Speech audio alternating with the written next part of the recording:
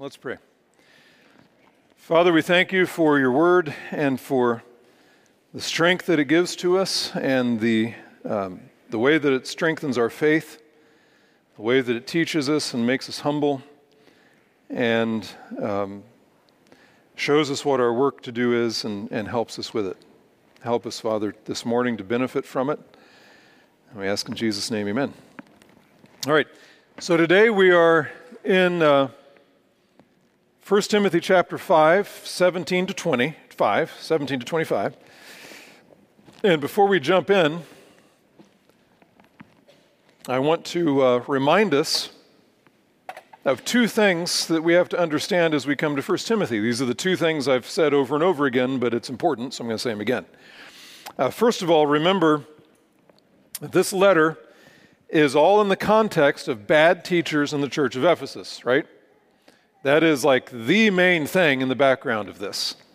Almost everything, you could say everything, has to do with that somehow.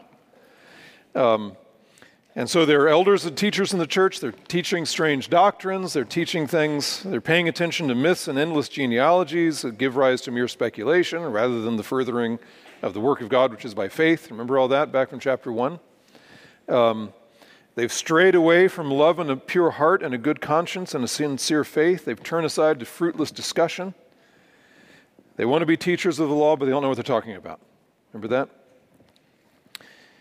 He says, he actually excommunicates two of these elders by name in chapter 1, verses 18 and 20, Hymenaeus and Alexander. He says, some of these have rejected faith and a good conscience and have suffered shipwreck in regard to their faith. These, he's talking about elders in the church. Then he says, among these are Hymenaeus and Alexander, whom I have handed over to Satan so that they will be taught not to blaspheme. That's church discipline. That's excommunication, right? He warns Timothy about their teaching back in chapter 4. And remember the kinds of things they're teaching, right? Chapter 4, verse 1, but the Spirit explicitly says that in latter times some will fall away from the faith. Falling away from the faith is being an apostate. They're not Christians, right? Even though they might claim to be. Some will fall away from the faith, paying attention to deceitful spirits and doctrines of demons. We're not talking about little, things that we can agree to disagree. These are doctrines of demons. By means of the hypocrisy of liars, seared in their own conscience as with a branding iron. They can't feel anything anymore in their conscience. And then he gets specific. Men who forbid marriage and advocate abstaining from foods which God has created to be gratefully shared in by those who believe and know the truth. So there's this weird ascetic kind of, no marriage, no foods, no pleasure. That's one element of their teaching.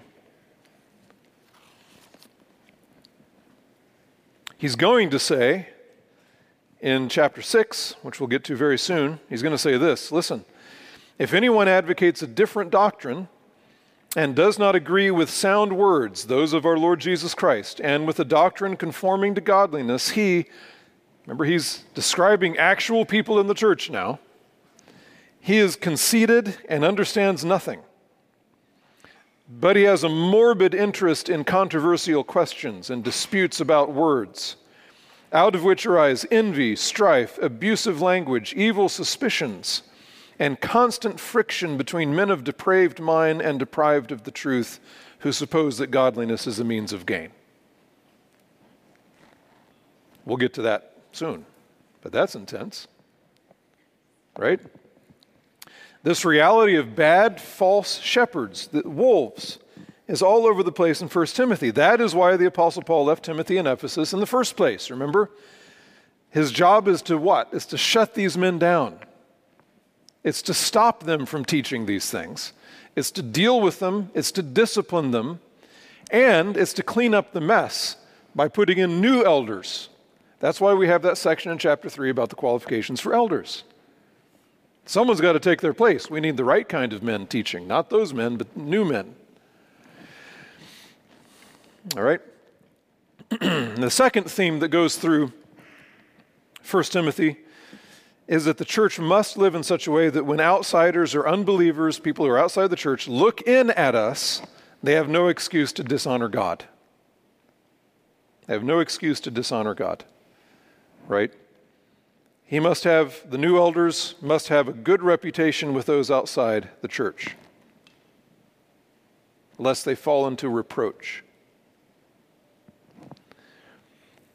The widows we looked at last week. The younger widows, he wants them to get married, bear children, keep house, and give the enemy no occasion for reproach. He's going to say in chapter 6, verse 1, next week, all who are under the yoke as slaves are to regard their own masters as worthy of all honor, so that the name of God and our doctrine will not be spoken against. Over and over and over again. That's very much in the forefront of his mind. And so it should be in the forefront of our mind. You all with me? What we do and how we speak, how we engage with people, how we live our lives, even in private, has a huge bearing on the honor and glory of Jesus Christ in the public eye. It does matter. Now, we have to have God's standards for that, not man's, but it matters. All right. Now, all of that is here in the background of this passage. Let's look at it. 1 Timothy 5:17. The elders who rule well are to be considered worthy of double honor, especially those who work hard at preaching and teaching. For the scripture says, "You shall not muzzle the ox while he's threshing, and the laborer is worthy of his wages." Do not receive an accusation against an elder except on the basis of 2 or 3 witnesses. Those who continue in sin, rebuke in the presence of all, so that the rest also will be fearful of sinning. I solemnly charge you in the presence of God and of Christ Jesus and of his chosen angels to maintain these principles without bias, doing nothing in a spirit of partiality. Do not lay hands on anyone too hastily and thereby share responsibility for the sins of others. Keep yourself free from sin. No longer drink water exclusively, but use a little wine for the sake of your stomach and your frequent ailments. The sins of some men are quite evident, going before them to judgment. For others, their sins follow after. Likewise also, deeds that are good are quite evident, and those which are otherwise cannot be concealed. All right, so think about this. With all of this mess of dealing with sinful, wolvish shepherds, wolves in sheep's clothing, the Apostle Paul tells Timothy and the church that is listening in how to treat the good elders and pastors. So you have all this background of all this bad stuff happening, but he wants to remind them, no, yes, but there are good ones, and here's how you're to treat them. The elders, that's the beginning. The elders who rule well are to be considered worthy of double honor. Now, there are several things to see here. First, look at this word honor again. It's the same word we had last week about widows. Honor widows who are widows indeed. This is the same word. As we saw last week, that word certainly means to regard someone with respect, right? To give them high regard, to regard them with respect. But it also, in many contexts, like last week, means more than that. We saw last week, in the context of the true widows, honor includes what? Helping them financially, right? It means helping them financially. We saw that last week with widows. And the same thing is true here in verse 17. Look at the reason for giving the command, right? Elders who rule well are to be considered worthy of double honor, especially those who work hard at preaching and teaching. So here's the reason. The scripture says, "You shall not muzzle the ox while he's threshing, and the laborer is worthy of his wages." So now we know a big part of what he's talking about is money. Do you see that? Wages. Ox food, right? So at least in part, we're talking about money. But he says the elders who rule well are to be considered worthy of double honor, especially those who work hard at preaching and teaching. So what is double honor? Well, I believe it means respect and high regard. So there's that honor in the sense that we all understand honor, and financial support. So you can think of it as honor, both honor and honorarium. You know what an honorarium is? It's money you pay somebody to do something. So both honor and honorarium, double honor. Now, who is to receive this double honor? Well, the elders who rule well, especially those who work hard at preaching and teaching. And that's the second thing to notice here.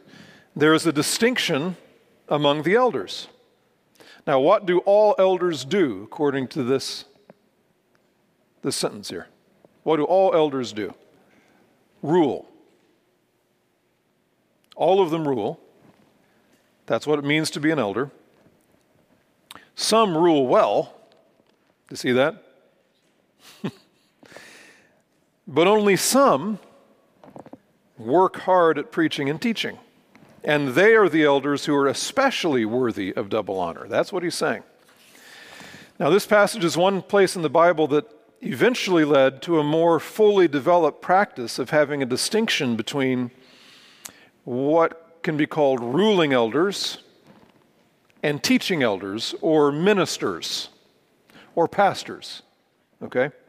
In other words, here in 1 Timothy 5, there's an apparent bifurcation of rule.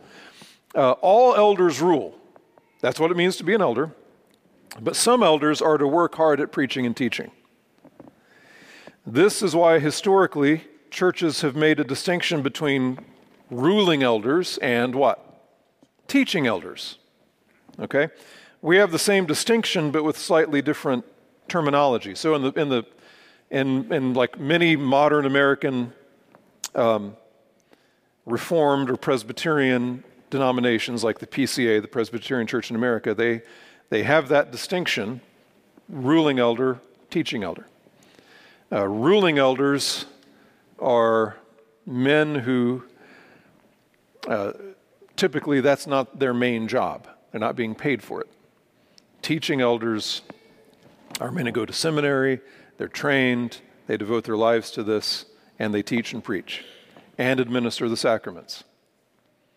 But they rule as well. Now let me show you something. This is some gripping reading here. If you haven't read this, you should read it. It's up online. I'm kind of serious. You actually should read it. This is the Evangel Presbytery, the presbytery that was newly formed just a little while ago that we're a charter member of, and many in our church, well, Brian and Jake and others had a huge hand in writing, perfecting this document, which is the Book of Church Order. The book, what we started with was something very old. It goes back to the 20s, wasn't it?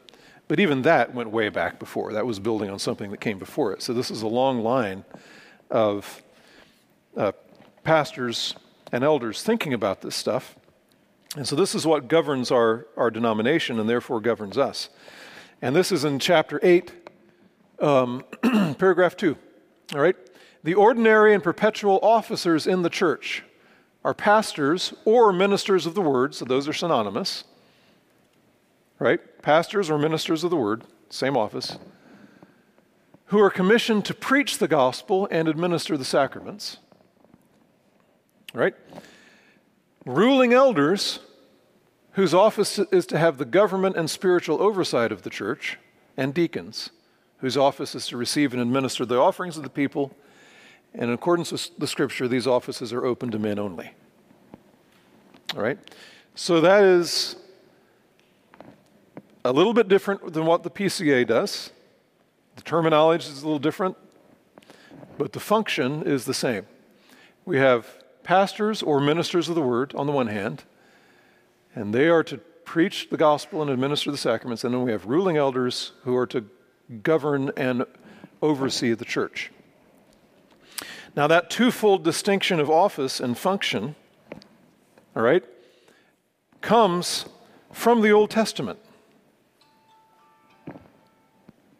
Comes from the Old Testament. And runs right through the book of Acts and then into the rest of the New Testament and therefore into our day. Now, this is technical, but important for us to understand, all right? Let me show you this. I thought I'd throw some color in to wake us up. All right, this is the continuity of offices. Okay, what I said is this distinction between a difference between a pastor or a minister and a ruling elder, that distinction actually comes from the Old Testament. We see it in the book of Acts, and it runs right into our day through the New Testament. So here you have the Old Testament, the book of Acts, and the New Testament. In the Old Testament, you have two offices. You have Levites, who are priests, and their job is to teach. One of their many jobs is to teach, and you could say, administer the sacraments, right? I mean, they're the ones who are in the temple. They're handling the sacrifices. All that has been replaced now, of course, by the work of Christ and done away with. But that was their work. In the temple, full-time. They didn't have jobs other than that. That's what they did.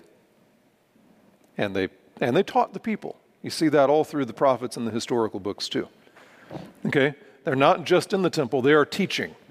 So you have teachers and sacrament administrators, the Levites, who are the priests. Then you have the elders. And the elders are those who are, we always see this language about ruling in the gate, right? They are making decisions. They are settling disputes. They are governing the people. Adjudicating conflict, absolutely. You always see that distinction throughout the Old Testament. You all with me? Right? Then you come into the book of Acts. And you see these elders. You'll see that the elders run all the way through all three time frames, you could say. The elders, the ruling elders, and the ruling elders. You see this in the book of Acts, in Acts 15. Remember when we studied Acts 15 a while ago? And you had these decisions that were being made. They had a council in Jerusalem, and they called together who? The apostles and the elders. Well, the apostles, during the time of the apostles in the early, generation of the church, they took on the role of the teaching and the administering of the sacraments, you could argue. But then there are still these ruling elders. And so in Acts 15, they're together, deliberating and making decisions and writing documents, right? And then you move into the New Testament, where we see, like in our passage today, this distinction. You still have ruling elders, and you still have this other class of officer that is, their main job is to teach and also to administer the sacraments. So that's where we get this, all right? The document that I read to you from Evangel, that's where we get it. This is not something novel. This is not something that we made up. This is not something that's foreign to the whole Bible. This is just what we see. This is the pattern. And so there are three offices in the church. All right, now a lot of Baptists, or even Reformed Baptists, and that was my background before I came here, many of you, that's your background, they want to see only two offices. They want to see that all elders, there is no distinction between teaching elders and ruling elders. All elders are pastors, all pastors are elders, period. No distinction, no even kind of difference in role. I disagree with that. I actually think there are four offices. The fourth would be a teacher or a doctor. That was Calvin's view. But hey. So there we are. Does that make sense? So that's the background, I think, for helping us understand this passage. Any questions about that before we move on from that? Yes, David? Yes. A Reformed Baptist. Yes. One could possibly say. Yes. Where do deacons fit? They don't. Well, that's not the point of this chart. Deacons, Why don't they? Well, that's not the point of this chart. This chart is to show the difference between ministers and ruling elders. There are three offices. Deacon is the other office. You see the beginning of the office of deacon in Acts 6, right? Okay.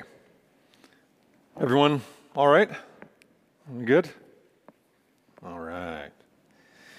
So if we add deacons to that list of offices, here's what we see, right? The deacons are charged with physical needs of the congregation and with the care of the poor, and they answer to the elders. The bulk of the session, we call the gathering, the meeting, the body that is both the elders and the pastors together, that's Presbyterian speak, is the session, all right? So that the bulk of the session is made up of ruling elders. That's true in our church. They were ordained to the rule of the church. They were not ordained to the ministry. The rest of the session is made up of ministers and or teachers or pastors. And some make the case for another office of teacher, as I said. But the minister is responsible for ministry, teaching, and rule. The teacher is responsible for teaching and rule. The ruler is responsible for rule. Okay, that's how it would break down. Okay, now let's look more closely at the scriptural support for this command. All right, the elders who rule well to be considered worthy of double honor, especially those who work at teaching and preaching. He's quoting from two places. The first, we know from the New American Standard, which is what we use here, whenever you see in the New Testament something that looks like it's yelling at you, it's yelling at you, you know, by what it's actually telling us is this is a direct quote from the Old Testament. Okay? So that is from Deuteronomy 25:4. You shall not muzzle the ox while he is threshing. Exact quote. But here's the interesting thing. This next quote is not in all caps. So where is that coming from? Luke. But look what he says. For the scripture says. Then he quotes from the Old Testament. Then he quotes from the gospel, what we know as the Gospel of Luke. That's interesting. Remember, Luke was his companion, and he most likely got this from Luke's gospel that he was writing or had just written or something, and he's quoting it and he's calling it scripture. Well, that's interesting. Here's what Luke 10 says. So there's Deuteronomy, here's Luke. Now after this, the Lord appointed 70 others and sent them in pairs ahead of him to every city and place where he himself was going to come.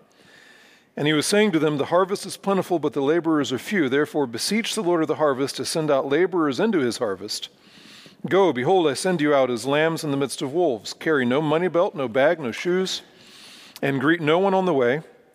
Whatever house you enter, first say, peace be to this house. If a man of peace is there, your peace will rest on him. But if not, it will return to you. Stay in that house, eating and drinking what they give you, for, here's the quote, the laborer is worthy of his wages. Exact quote. And so the Old Testament, our Lord Jesus, and the Apostle Paul all agree. All right? No surprise. Of course they do. That there is a certain group of men who are normally to be supported by the church for their work in the church. All right? Another place where the Apostle Paul opens that up more at length, 1 Corinthians 9. My defense to those who examine me is this: do we not have a right to eat and drink? He's talking about himself and his fellow apostles. Do we not have a right to take along a believing wife, even as the rest of the apostles and the brothers of the Lord and Cephas? Or do only Barnabas and I not have a right to refrain from working? Who at any time serves as a soldier at his own expense? Who plants a vineyard and does not eat the fruit of it? Or who tends a flock and does not use the milk of the flock? I'm not speaking these things according to human judgment, am I? Or does not the law also say these things? For it is written in the law of Moses, you shall not muzzle the ox while he is threshing. Again, Deuteronomy. God is not concerned about oxen, is he? Or is he speaking altogether for our sake? Yes, for our sake it was written. Because the plowman ought to plow in hope, and the thresher to thresh in hope of sharing the crops. If we sowed spiritual things in you, is it too much if we reap material things from you? If others share the right over you, do we not more? Nevertheless, we did not use this right, but we endure all things so that we will cause no hindrance to the gospel of Christ. Do you not know that those who perform sacred services eat the food of the temple, and those who attend regularly to the altar have their share from the altar? So who's he talking about there? The Levites, the priests, and he is comparing himself and his work with their work. So also the Lord directed those who proclaim the gospel to get their living from the gospel. So here's the principle that comes from the Old Testament priesthood straight into the New Testament ministry. All right? As we see all through the New Testament, men must work in order to produce income. Right? That's the norm. Men must work to produce income, growing crops, tending livestock, making and building things. Our Lord Jesus himself was a builder. And the Apostle Paul made tents, right? The Old Testament priests did not work to produce income. They didn't even have their own land. And so the people supported them by their tithes and offerings. The New Testament ministers or pastors also do not normally work to produce income. That's not the norm. It happens sometimes, it's not the norm.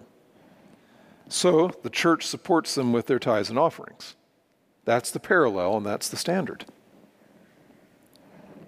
It's exactly like the priests and the Levites in the Old Testament. They made their living from the temple.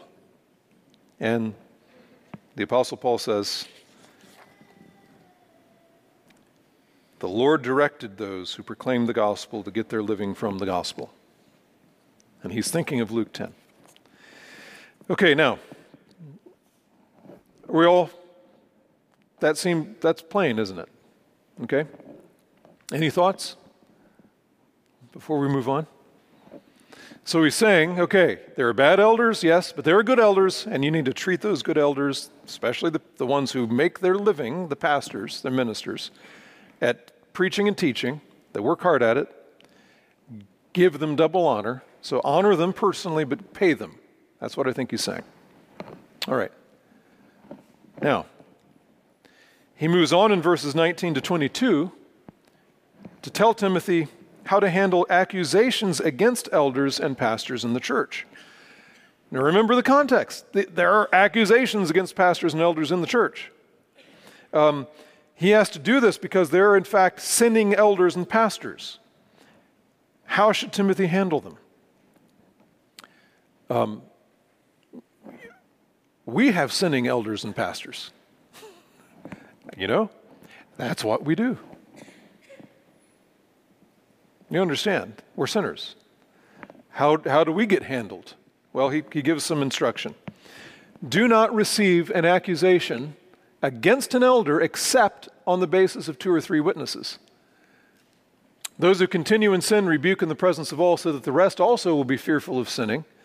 I solemnly charge you in the presence of God and of Christ Jesus and of his chosen angels to maintain these principles without bias, doing nothing in a spirit of partiality. Do not lay hands upon anyone too hastily and thereby share responsibility for the sins of others. Keep yourself free from sin. So there's a basic principle of acceptable evidence. It's amazing how much in the government of the church, the apostles are always going back to the Old Testament, just like we saw about the money and the officers. Now he's going to talk about discipline, and there's a basic standard of God's just standard for discipline and for witnesses and for evidence that comes straight from the Old Testament, right into the New Testament. This is from the law of God, Deuteronomy 19:15. A single witness shall not rise up against a man on account of any iniquity or any sin which he has committed. On the evidence of 2 or 3 witnesses, a matter shall be confirmed. You understand how that works? There's a principle that it is better to let a guilty man go free than it is to convict an innocent man. If a guilty man goes free, will he be judged? Yes, because God is the judge of all the earth. And that man will be judged one way or another at some point or another, right? Guilty men actually never go free, ultimately. But when it comes to human justice, it is always better to let a guilty man go free than it is to convict an innocent man. And so the standard is any kind of charge has to be brought by more than just one witness. Because anyone can say anything about anybody anytime. Frank stole my, Well, did anyone else see that? No. Do you have any proof? No. But he did it. Well, send him to jail. That's not fair. That's not just. Right? So this basic biblical principle of multiple witnesses comes straight over from God's law, right into the practice of church discipline, and of course into our civil codes as well. And that's only right. That's just. That comes from God. It comes from God's law. That same principle applies whether or not the alleged offender is a church officer or a church member. That same principle applies. Look at Matthew 18. This is the place where we go to learn about church discipline. Mainly. There's some others, but here's like the place we have to start. Look what it says. This is the Lord Jesus talking. He says, if your brother sins, go and show him his fault in private. If he listens to you, you've won your brother. That's private, personal sin. Okay? So-and-so sinned against me privately and personally. And so it's my duty to go and rebuke him and call him to repentance. One-on-one. There's your two witnesses, right? You know what you did, and I know what you did, and so we're going to talk about it. Okay? But if he does not listen to you, take one or two more with you, so that, again, quote from the Old Testament, by the mouth of two or three witnesses, every fact may be confirmed. So Jesus is quoting now from Deuteronomy. 2 or 3 witnesses. Now, those 2 or 3 witnesses didn't see the original offense. It's between you and your brother alone at first, and then, okay, that didn't work. I'm going to bring some men with me, and they're going to witness my second attempt. And then thereby they become witnesses. If he refuses to listen to them, tell it to the church. And if he refuses to listen even to the church, let him be to you as a Gentile and a tax collector. Truly I say to you, whatever you bind on earth shall have been bound in heaven, whatever you loose on earth shall have been loosed in heaven. So Paul is telling Timothy to follow basically the same practice that Jesus himself commanded and that God's law prescribed, right? Do not receive an accusation against an elder except on the basis of 2 or 3 witnesses. And then he instructs Timothy about how to proceed once 2 or 3 witnesses come forth and the man is found guilty. Now, this could be doctrine, or it could be life. You can sin with your doctrine. We see that all through 1 Timothy, especially a teacher. So what do you do? Well, you've received the accusation because there are 2 or 3 witnesses. Those who continue in sin, which means they don't repent, they refuse to listen to you, what do you do with them? Well, you rebuke in the presence of all, so that the rest also will be fearful of sinning. And so he commands a public rebuke of elders. Do you see that? A public rebuke of elders. Remember, those who teach are what? They're liable to what? A stricter standard. Don't let many of you, James says, be teachers, right? Because those who teach will have a harsher judgment. Well, those who continue in sin rebuke in the presence of all. Now, we can obey this either by rebuking an elder in the presence of all the other elders, because it's ambiguous who the all is here, or rebuking an elder in the presence of the whole congregation. It could mean either. And so I believe that the elders and the pastors of a church must make a decision on a case-by-case basis. We've done both. We have done exactly this process on several occasions, right? In some cases, we've rebuked elders in the presence of all the other pastors and elders. And in some cases, we've rebuked an elder in the presence of the whole congregation. And we have to decide for the health of the congregation and for the good of that man and for everyone who's watching and listening, we have to decide which is the best. What is the purpose of this public rebuke? It's not to humiliate the sinning elder, but it's what? It's to protect everyone. Those who continue in sin rebuke in the presence of all, so that the rest also will be fearful of sinning. Rest of the elders and pastors, yeah. Rest of the congregation, depends on the nature of the situation. Again, church discipline always has that as part of the reason. Protect the church. Protect the purity and the peace of the church. And then the Apostle Paul lays a solemn charge on Timothy because he knows how things go, right? It's very easy to be easy on one another as elders and pastors. Cut each other some slack, you know? I know what you're going through, you know. What does he say? I solemnly charge you in the presence of God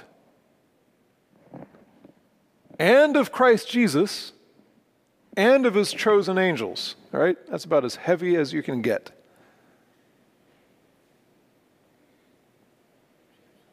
Yeah.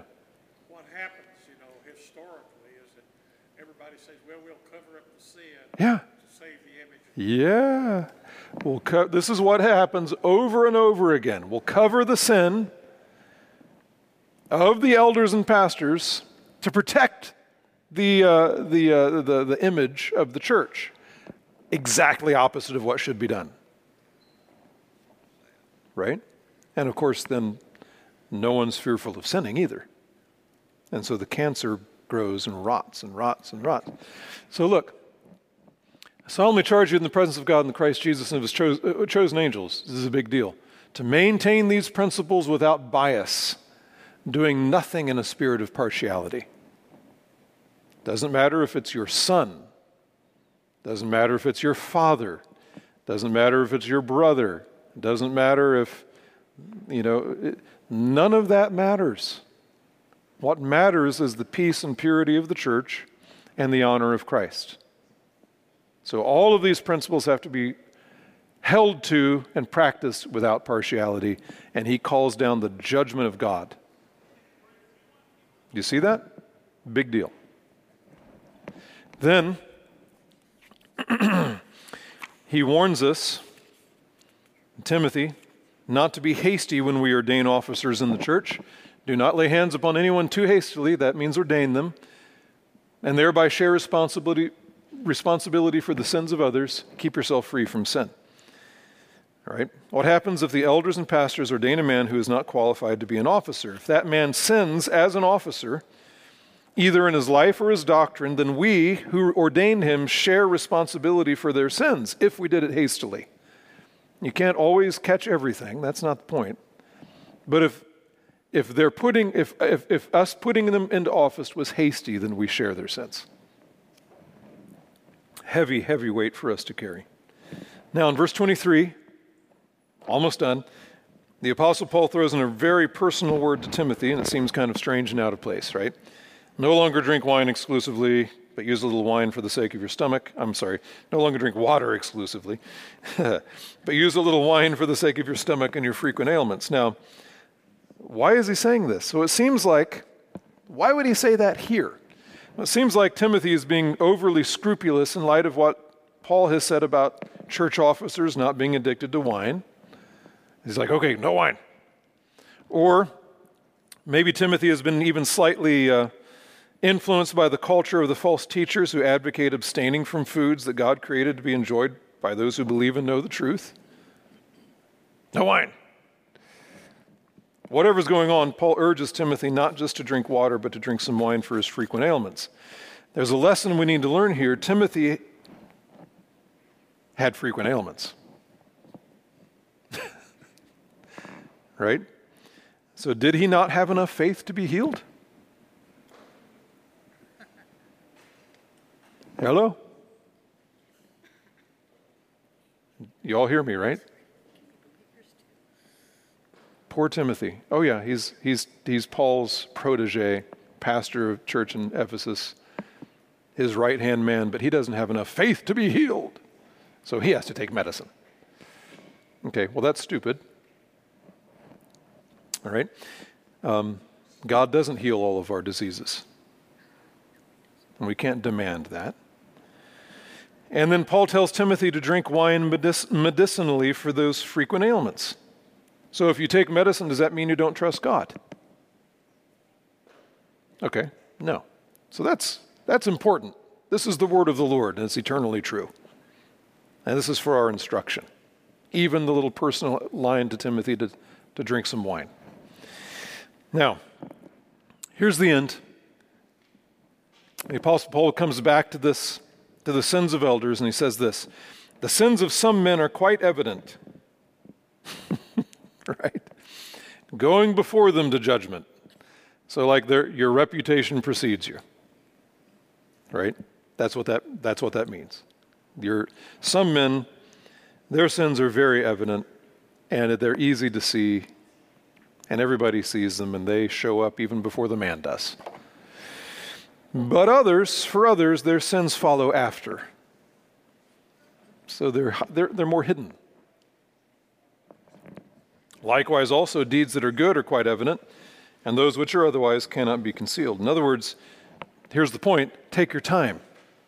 Take your time. Examine potential officers carefully, dig around in their lives, pay attention to their families, watch what goes on beneath the surface and between the lines, and take your time. Because maybe you just need to wait a little bit for their sins to catch up, and then you'll see them, if you're looking. Does that make sense? The health and the well-being of the church is at stake with our officers. The glory and reputation of Christ are at stake. And so we need to be done. One last word. If you are a man who aspires to church office, how would this be applied to you? Be patient. Be patient. Be willing to be examined. Be willing to be scrutinized. Be willing to have other godly men dig around in your life and ask questions, and poke and prod and think and wait. Let the church see you. Be transparent. Let the church and the elders and pastors poke around and observe. The health of the church is at stake. Not your ego. Not your wonderful plan for your life. All right? All right, let's pray. Lord, we thank you for your word, the way it's so helpful and practical and clear. And we pray, Lord, that you would help us to obey it. And everything you've commanded us to do here, we pray in Jesus' name, amen.